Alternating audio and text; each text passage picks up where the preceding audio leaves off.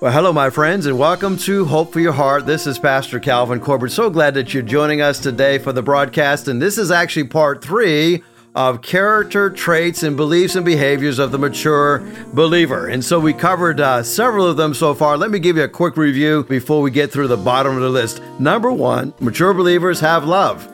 The Beatles had that famous song, "All You Need Is Love," right? And so Jesus said, this is love. Not that we loved God, but that He loved us and sent His Son as an atoning sacrifice for our sins. Dear friends, since God so loved us, we also ought to love one another. And, you can spend your whole life learning how to love another person, to love one another. And the best way to begin that process is learning how to receive God's love. We are loved by God. God is love. Love is God. If you really know God, you can't help but love one another. God loves me, so I can love anybody. God loves us. And until we get this, we can never fully understand love. Well, how do I know I have experienced God's love? I love others. And His love is complete or made perfect in us. And then we said number 2. The second character trait is that mature believers have joy. Henry Newell said this: "Joy does not simply happen to us. We have to choose joy and keep choosing it every single day." Every day you have a choice. Are you going to be joyful? Jesus said in John 15:11, "I have told you this so that my joy may be in you and that your joy may be complete." Oh, I love that verse because it reminds me that joy is something that I decide to receive from Jesus Himself. Jesus' joy is in me. And if that joy is in me, it is a mature joy. It is a complete joy. And then we learn number 3. We learn thirdly that mature believers have got peace like a river. I used to love singing that song. We haven't sung it for a long time. I've got peace like a river. Paul reminds us, don't be anxious. Don't be anxious about anything, but in everything, with every situation, by prayer and petition with thanksgiving, present your request to God. And that peace of God, which transcends all understanding, will guard your hearts and your minds in Christ Jesus. Have you ever been filled with stress, filled with anxiety, and you're wondering, where in the world did this come from? I shouldn't be anxious, but I am. Sometimes being anxious, there is no logical reason for being anxious. I battle claustrophobia. And I always get mad at myself because I says, what in the world is the problem with you, right? You're in a plane, you're taking the safest mode of transportation, and you're battling claustrophobia. Well, sometimes anxiety does not have a logical reason behind it. And sometimes it just is what it is. But we learn that when we give that over to the Lord, He gives us the peace of God. And that transcends all understanding. As a matter of fact, sometimes the peace that we receive from God, we can't make sense of it. So we are told to guard our hearts and our minds in Christ Jesus. Now, so many people wrongly think, if I could eliminate people and problems and stresses in my life, I would have peace. But peace is not the absence of problems. It's not the absence of people. Peace is the presence of God in me. And when I have God's peace in me, I am anxious-free. The fourth trait of believers who are mature is that they have learned and are learning self-control. You see, if you learn self-control, you can master anything. So Paul said to young Titus, the grace of God has appeared to us, and this offers salvation to all people. Now, notice he says it's offered to all people. Not all people receive it, but it's offered to all people. And when we receive that salvation, we learn something. We learn to say no to ungodliness, no to worldly passions. We learn to live self-controlled, which is really spirit-controlled and upright in a godly life in this present age. And then we learned, number 5, that mature believers, they have learned to accept certain things. Martin Luther King Jr. said, we must accept finite disappointment, but we must never lose infinite hope. We have hope that is an anchor for the soul, that is firm and secure, that has entered into the inner sanctuary behind the curtain where the forerunner Jesus has entered in on our behalf. Oh, I love this passage of Scripture because it reminds us of that temple that was having this big curtain across that separated the inner court from the outer court, that separated where the people gathered in the Holy of Holies. And once a year, the priest would go inside there and offer up an atonement for the sins of all humanity. And then Jesus comes along. Now, Jesus, when he died on the cross, he offered sin on our behalf. He paid for sin on our behalf. And they ripped that curtain from the top right down to the bottom. And he is our high priest forever. And because of that, sin no longer controls me. I am controlled by the Spirit. And because of that, I can overcome whatever comes my way. And then we learned number 6, the trying of your faith produces patience. That's where we stopped yesterday. Proverbs tells us that whoever is patient has great understanding, but the one who is quick-tempered displays folly. Now, I want to ask you a question. Have you ever made the connection between patience and wisdom? When you have your faith tried, it requires patience, but that leads to wisdom. Because God is patient in me, I have wisdom. Now, if you find it hard to be patient, I want you to know you're in good company. If you ever need inspiration in this area, James gives us 4 wonderful examples, James chapter 5, of what to do to gain patience. He says, first of all, and this is James 5, 7 through 11, he says, first, there is the patience of the farmer. Verse 7, he says, the farmer, he waits for that precious produce of the soil, being patient about it until it gets ready, until it gets you early in the late rains. So in a farming society, they learn patience. Now, I know there's a stretch of time between planting the seeds and harvesting the produce. That is no act of will that can be shortened, right? You have to be patient. Everything comes in its times. The early rains, the latter rains, and then the harvest. You can't rush the process. So next time you're wondering, how do I get patience? Remember the patience of the farmer. And then James says, remember the patience that is needed for the Lord's return. The beginning of verse number 7, it says, therefore be patient. After he talks about the farmer, he says, therefore be patient until the coming of the Lord, or for the coming of the Lord. And how does prophecy help to form the virtue of patience in us? Well, the Lord's people have always had to wait for God to fulfill his prophetic promises. Sometimes it took a generation. Sometimes it took hundreds of years. Sometimes thousands of years. So James reminds us that the Lord's return is coming, but you needed to be patient. In the face of all that we go up against, abuse and injustice, instead of taking matters into our own hands and acting out of anger, we need to wait upon the Lord. He comes, he will judge, so be patient. As we think about the Lord's return, it really hasn't been that long, because the Lord himself says a day with the Lord is like 1,000 years, and 1,000 years is like a day. So if we understand a day is like 1,000 years, it's only been 2 days since Jesus left, and he'll be back soon. It's called the imminent return of Christ. That means it could happen at any moment, but until it happens, we are to wait upon the Lord. Now, waiting is not idly doing nothing. Waiting on the Lord is to be preparing for his return. Last night I was in small group, and one of the ladies says, I want to share a verse that I think will really encourage you. And she quoted Isaiah 41, where it says, they that wait upon the Lord shall renew their strength. They shall mount up with wings as eagles. They shall run and not be weary. They shall walk and not faint.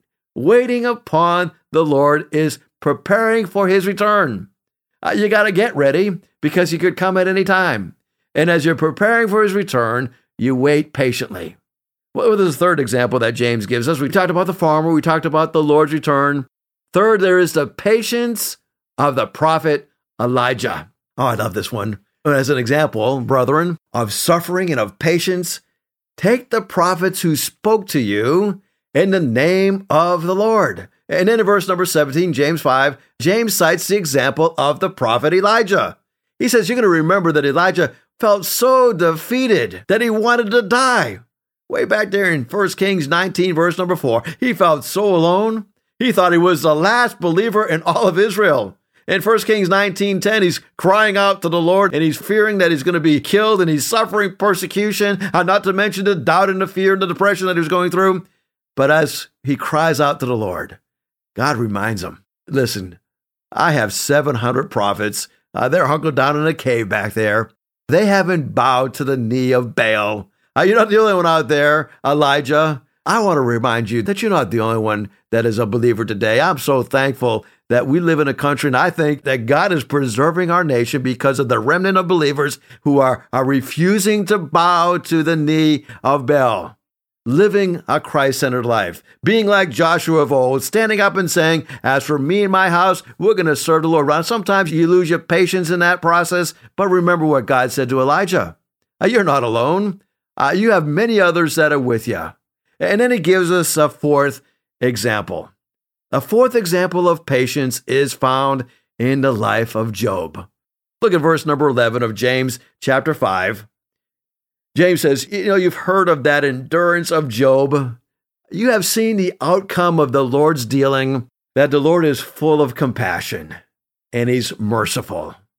Now, Job was a rich man with a huge family who lost everything after Satan attacked him. You see, the devil wanted to test Job, but he would never bring Job's name up before the Lord because he knew that God was putting his protection around Job. And so it's not actually Satan who brings up the name of Job. It's actually God. As Satan was running to and fro, cursing and accusing the brethren, God says to him one day, hey, have you considered my servant Job?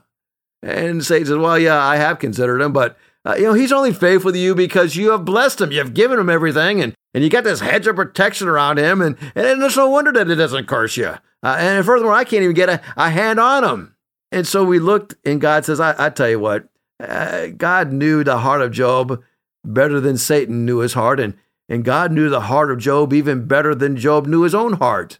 God knew the heart of Job was pure, and Job was serving him not because of the blessings, not because of the protection. God saw in the heart of Job a real bona fide believer in Jehovah God. And so God said, I'll tell you what I'll do, Satan. I will lower that protection, that hedge that I put around him. I'm going to cut it down so you can take a shot at him because I want you to see the sincerity of his faith. And sure enough, he endured.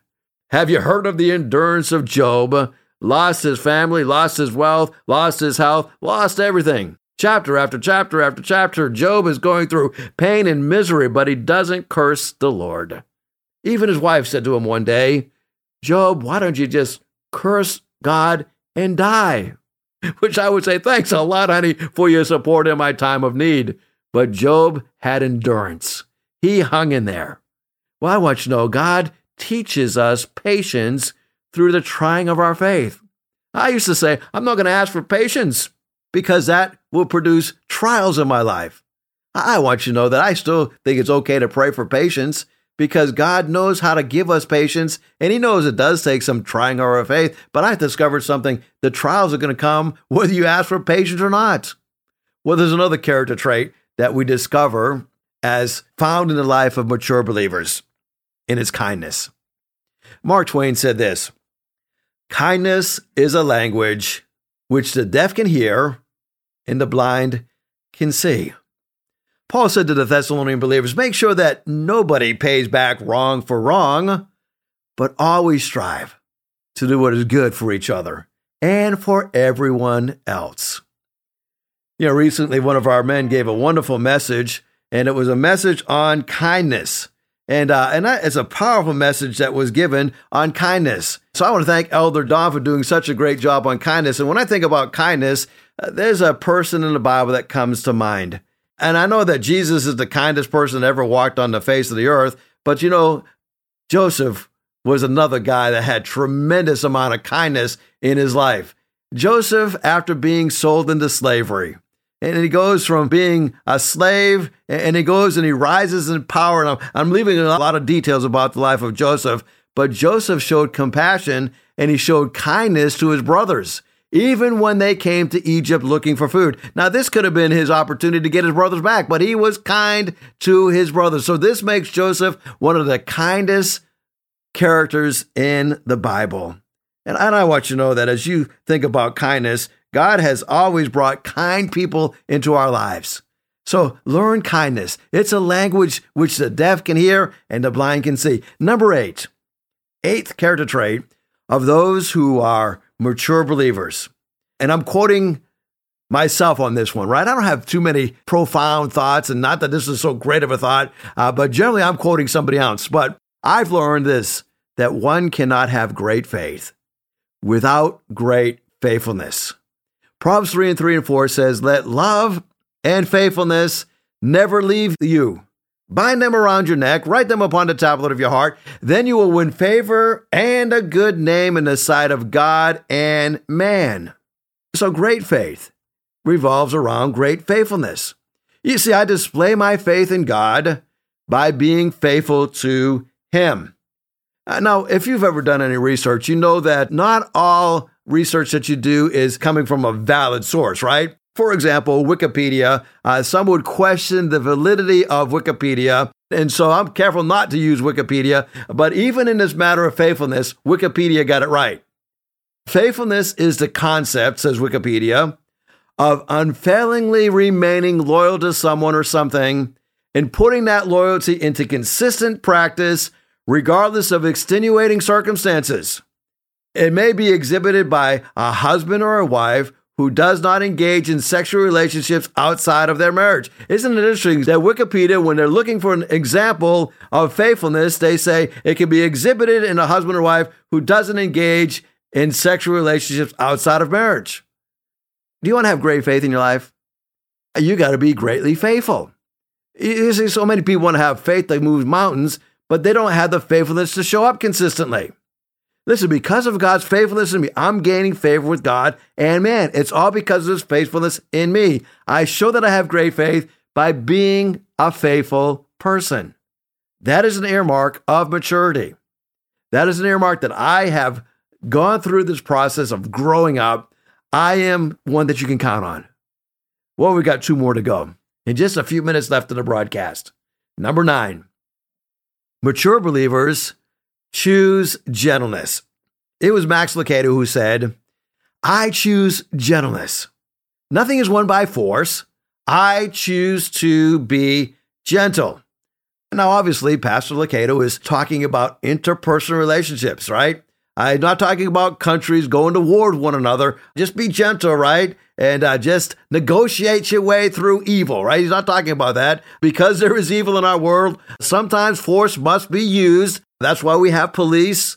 That's why we have the military. As a matter of fact, in Romans chapter 13, it says that the government does not bear the sword in vain.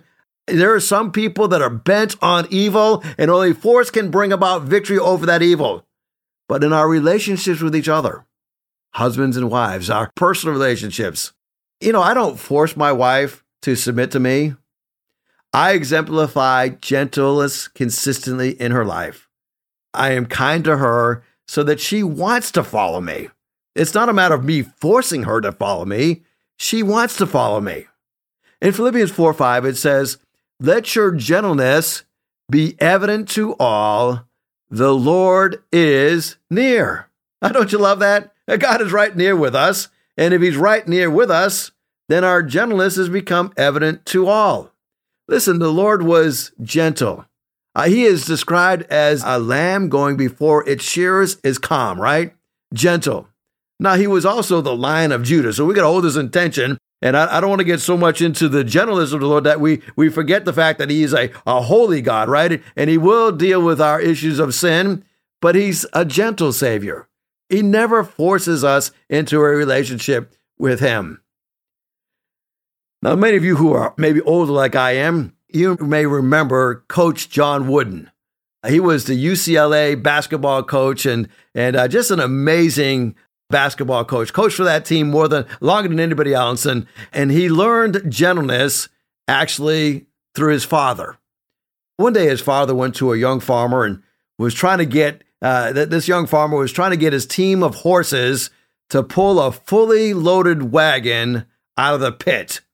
And this young farmer is just whipping those horses and cussing at those beautiful plow horses. And these horses they're frothing at the mouth. They're stomping and they're pulling back away from him. And so the elder Wooden said to the young farmer as he was watching this for a while, he finally went up to the young man and says, can I take him for just a minute? Can I take the reins of these horses for just a moment?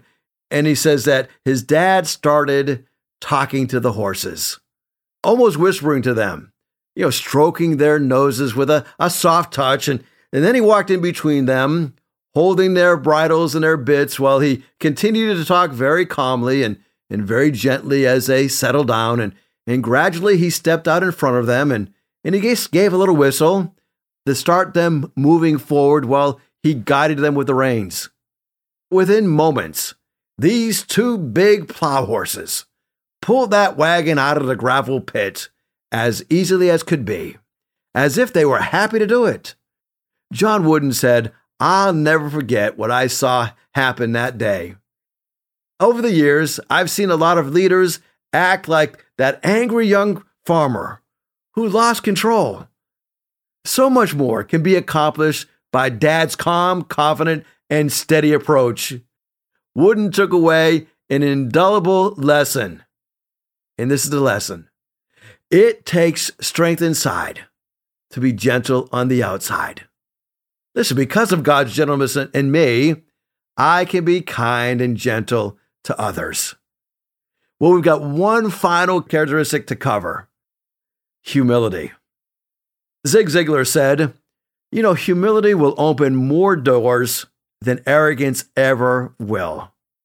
Paul said in Philippians chapter 2, one of my favorite chapters in the Bible, Paul says, "Do nothing out of selfish ambition. Do nothing out of vain conceit.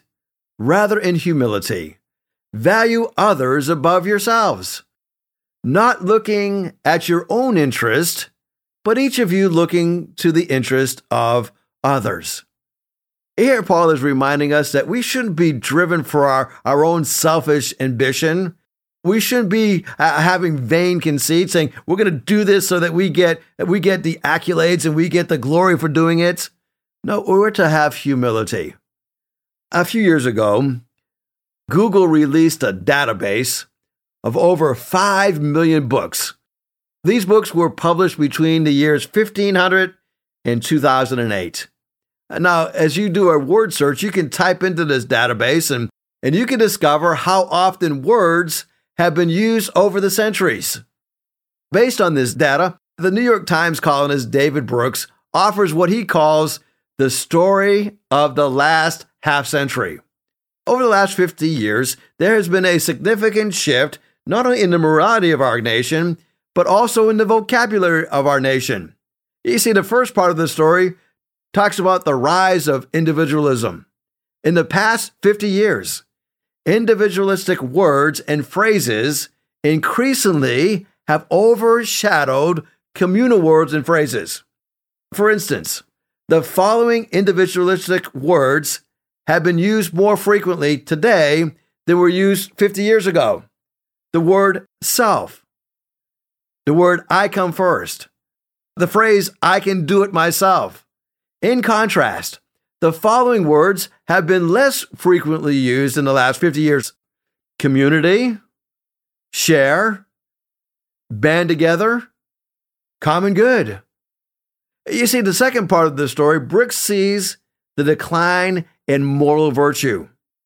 Certain words were especially hard hit, especially words associated with courage and gratitude. But all of the following words have dropped in usage. Here are the words that have almost become extinct: modesty, humbleness, discipline, patience, faith, wisdom, and even evil. Brooks offers his interpretation for these trends. So the story I'd like to tell is this. Over the past 50 years, society has become more individualistic. As it has become more individualistic, it has also become less morally aware, because social and moral fabrics are linked together. The first two trends have led to a certain form of social breakdown, which government has tried to address, sometimes successfully, but most often unsuccessfully. I want you to know that humility is a character trait that is found in mature believers. Because God's humility is in me, I'm not selfish. Because God's humility is in me, I'm not filled with arrogance. I'm not filled with myself. Somebody once said that the best definition of humility is not the person who thinks less of themselves, but the definition of humility is a person who never really thinks of himself that much at all. I want to encourage you to walk in humility.